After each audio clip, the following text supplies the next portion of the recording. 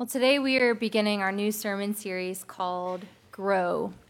We have made our way through Lent, through Holy Week, through Easter service, and now we have 7 weeks called Eastertide, leading us to Pentecost Sunday when the Holy Spirit was poured out like tongues of fire. So alongside the green growth outside, the blooming flowers, we thought, what a better time to think about the way that life is springing forth in our own lives, spiritually, but also collectively as Ashland Place United Methodist Church. And I think we've gotten a pretty good jump start on that. I mean, today we've had a beautiful baptism, this huge celebration of the reopening of the Joseph Project. Over the last couple of the weeks, we've had children come in waving palms and singing hallelujah. We've had youth and confirmands serving as acolytes and cross-bearers and helping us during the Good Friday service.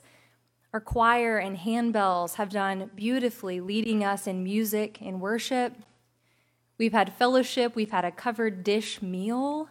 We've had Wednesday night Bible study, Wednesday night supper. And let us not forget the most basic thing that we have done. We have been together in person to celebrate the resurrection. And what a gift that is. It's always a challenge to know where to go, though, after Easter Sunday. It's the biggest day of our Christian year. It is the thing that sets us apart, the culmination of Jesus' life and ministry. People near and far are gathered to say, He is risen indeed. So today we gather as Easter people that have seen that the tomb is empty, who declare that death and darkness will not have the final word, and that because Christ is risen victorious, that we can have life eternal with Christ. So as those Easter people, God has called us to grow into people in congregations that reflect our resurrection hope. And we do this by actively participating in the pouring out of the Holy Spirit that has happened, and by showing people that the kingdom of God indeed is already here. So over the next couple of weeks, we're going to be looking in the book of Acts. What better place to look than the first century church, the people who literally had to figure out what to do right after the resurrection. And we can see how they grew the church, how they grew their faith, how they grew their witness. And so today we're starting at the very beginning in Acts chapter 1, verses 1 through 11. So hear now the reading. In the first book, Theophilus, I wrote about all that Jesus did and taught from the beginning until the day he was taken up to heaven. After giving instructions through the Holy Spirit to the apostles whom he had chosen. After his suffering, he presented himself alive to them by many convincing proofs, appearing to them during 40 days and speaking about the kingdom of God. While staying with them, he ordered them not to leave Jerusalem, but to wait there for the promise of the Father. This, he said, is what you have heard from me. For John baptized with water, but you will be baptized with the Holy Spirit not many days from now. So when they had come together, they asked him, Lord, is this the time when you will restore the kingdom to Israel? He replied, It is not for you to know the times or periods that the Father has set by his own authority, but you will receive power when the Holy Spirit has come upon you, and you will be my witnesses in Jerusalem, in all Judea and Samaria, and to the ends of the earth. May God bless the reading of the word. Thanks be to God. So Luke begins this, the second of his volumes, the Acts of the Apostles, with a brief transition. He says, after Jesus did all the things he did and before he was raised up, he spent these 40 days with the apostles. And during those 40 days, he was still trying to convince them that, yes, I am the one you've been waiting for. I am the Son of God. I am the one that you can trust. And the thing he was focusing on, what Luke tells us he taught during those 40 days over and over and over again, is about the kingdom of God. The apostles by this point had to have been very acquainted with the kingdom of God, because in the New Testament, the phrase kingdom of God or kingdom of heaven appears over 80 times. This was a centerpiece of Jesus' message while he was on earth before his death and even following the resurrection. Yet people have, even the ones who have seen him, they know that he rose from the dead. They know the tomb is empty. They're still conflating the message about this new kingdom with their own hopes and desires for Israel's restoration. And so that's what the apostles think he's talking about, or perhaps what they hope Jesus is talking about. They believe that when Israel is once again made the preeminent nation that it once was under King David, then they will surely be God's people. Of course, they also will have wealth and autonomy and be able to hold their heads high, knowing they are the chosen ones. So they ask Jesus, Lord, is it now? Is this the time when you're going to do it? We've been waiting. We would be really glad if you would restore Israel now. The dichotomy between kingdoms of the world and the kingdom of God have been a focal point throughout the Gospels. I mean, think back to Palm Sunday, the day when we celebrate that Jesus triumphantly came into Jerusalem. Well, there was another entry that same day. Pilate came in from the west gate on a white stallion with an entourage of royal officials. And then here comes Jesus on an untested colt with women and fishermen and sinners all around him. This couldn't have been a different entry into the holy city. These two kingdoms, the kingdom of the world and the kingdom of God, are very different kingdoms because one flaunts power and dominion over people and demands loyalty, and the other one preaches peace and loving your enemy. He washes the feet of those who will betray him and invites others to do the same. Kingdoms of the world, even really good kingdoms like the one under King David and the kingdom of God, will never be the same because they have totally different motivations and goals and boundaries and values. And so Jesus is trying desperately to get this message across. It's almost time for him to ascend back to heaven. And so he's trying one last time to tell them that God's people are no longer confined to one people group, that no longer are God's chosen one only from one bloodline. When God took on flesh and came and lived among humanity in the person of Jesus, a piece of the divine was brought down. And through the cross of Jesus, the gates were opened to all people. People of every age, nation, race are now able to enter into God's grand kingdom. So here in this last conversation he has before his ascension, he gives them one final task. He says, when the Holy Spirit comes upon you, you will be given power. And here's what to do with that power. You are going to be my witnesses in Jerusalem, in all of Judea and Samaria, and to the ends of the earth. So I'm assuming here that none of us grew up in the Middle East. We may not know exactly what that means when Jesus gives us those landmarks. Sure, we've heard about these places, we've studied these places, but just like anywhere you're kind of unfamiliar with, you may not know the reputation or the culture of each of those cities. This was true for Micah and me when we moved to Mobile. I kind of thought I knew the area at least a little bit. I was from across the bay, which is quite a chasm. But we came to Mobile often. I was born in Mobile while we lived in Citronelle. I had an uncle that lived in Sims.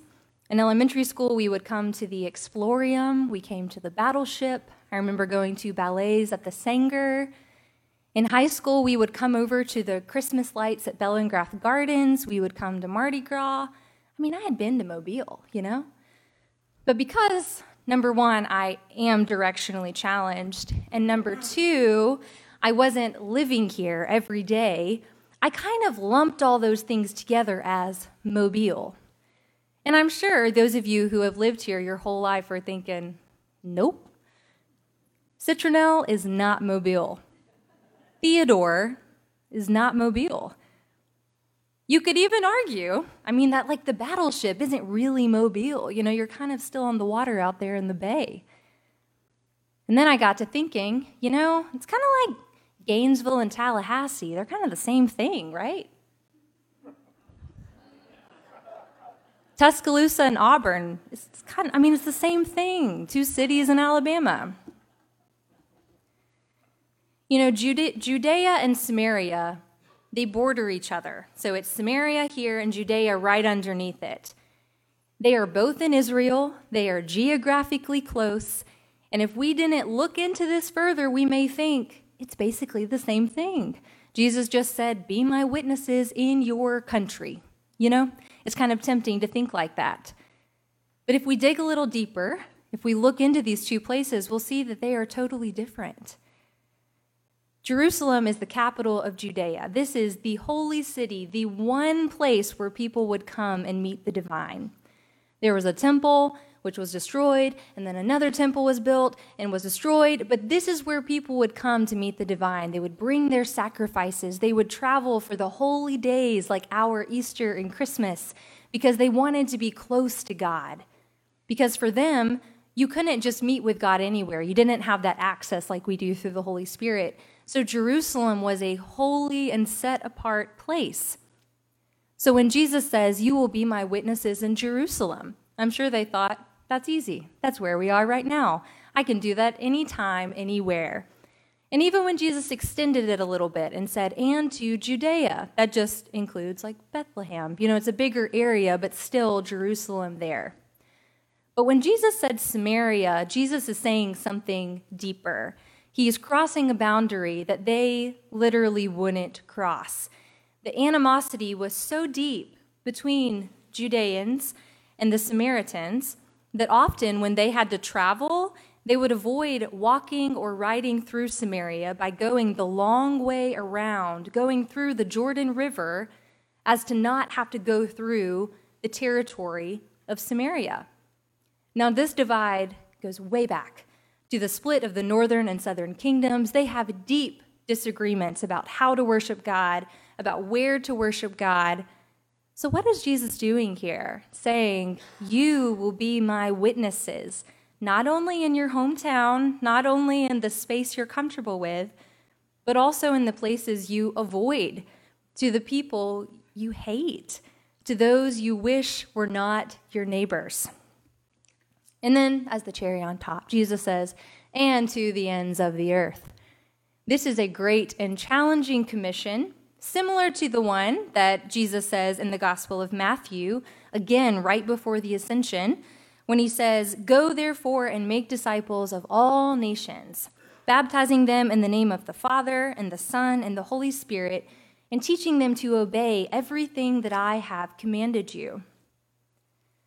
This kingdom that has been brought down through Jesus, this kingdom that has been broken open through the cross, through the resurrection, is a kingdom not just for people who can travel to Jerusalem, not just for people who live in Israel, in the Holy Land, but it's for all people. It includes people like us. And Jesus has brought this new kingdom to earth, and while we can't experience it in its entirety now, we can experience it in part through those things when we see life springing forth, when we see a glimmer of glory. The book of Acts can help us transition from Easter to the days that follow, because like the apostles, we are challenged to move beyond passively waiting for Jesus to come to earth again and fix all the things that are broken. Instead of doing that, we are led to be active participants in what the Holy Spirit is already doing here and now. If we sit staring into the heavens just waiting for God to move, then we cannot be those witnesses that we've been called to be. Instead, we must ask, how can we help grow the kingdom that is already here? Well, this morning, we've taken a huge step in reintroducing the Joseph Project, celebrating the new leadership, and inviting all of us to be a part of it, to be active participants in this ministry. It's been a long 2 years. There were times when we weren't really sure what was going to happen. I don't know if any of y'all took home those seed packets last week and planted them, but perhaps you're still kind of waiting. Is it going to break through? Is anything happening under the soil? Well, we know that God has been working in the background, behind the scenes, through the donations to Central Presbyterian, through feeding those 75 elderly senior citizens each week, through the gleaning and distributing of satsumas, through the Christmas card campaigns, through bringing peanut butter, through the missions fundraisers.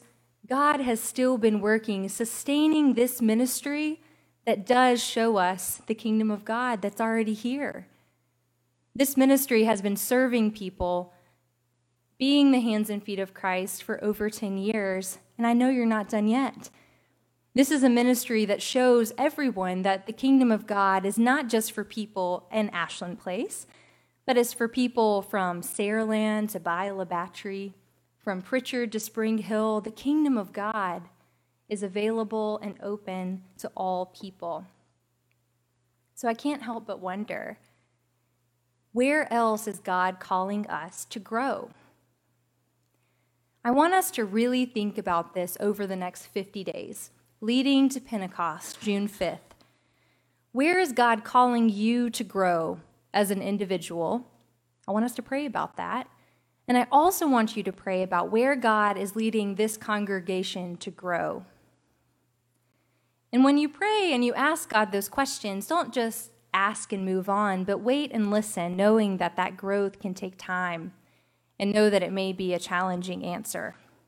But our hope is that over the next several weeks, we can learn from these early Christians in Acts about how to respond to the resurrection with resurrection hope. May we, like the apostles, let this gracious gift of eternal life move from our heads to our hands and our feet as we actively participate in the transformation of the world that's already happening. May we be so bold. In the name of God, our Creator, Redeemer, and Sustainer. Amen.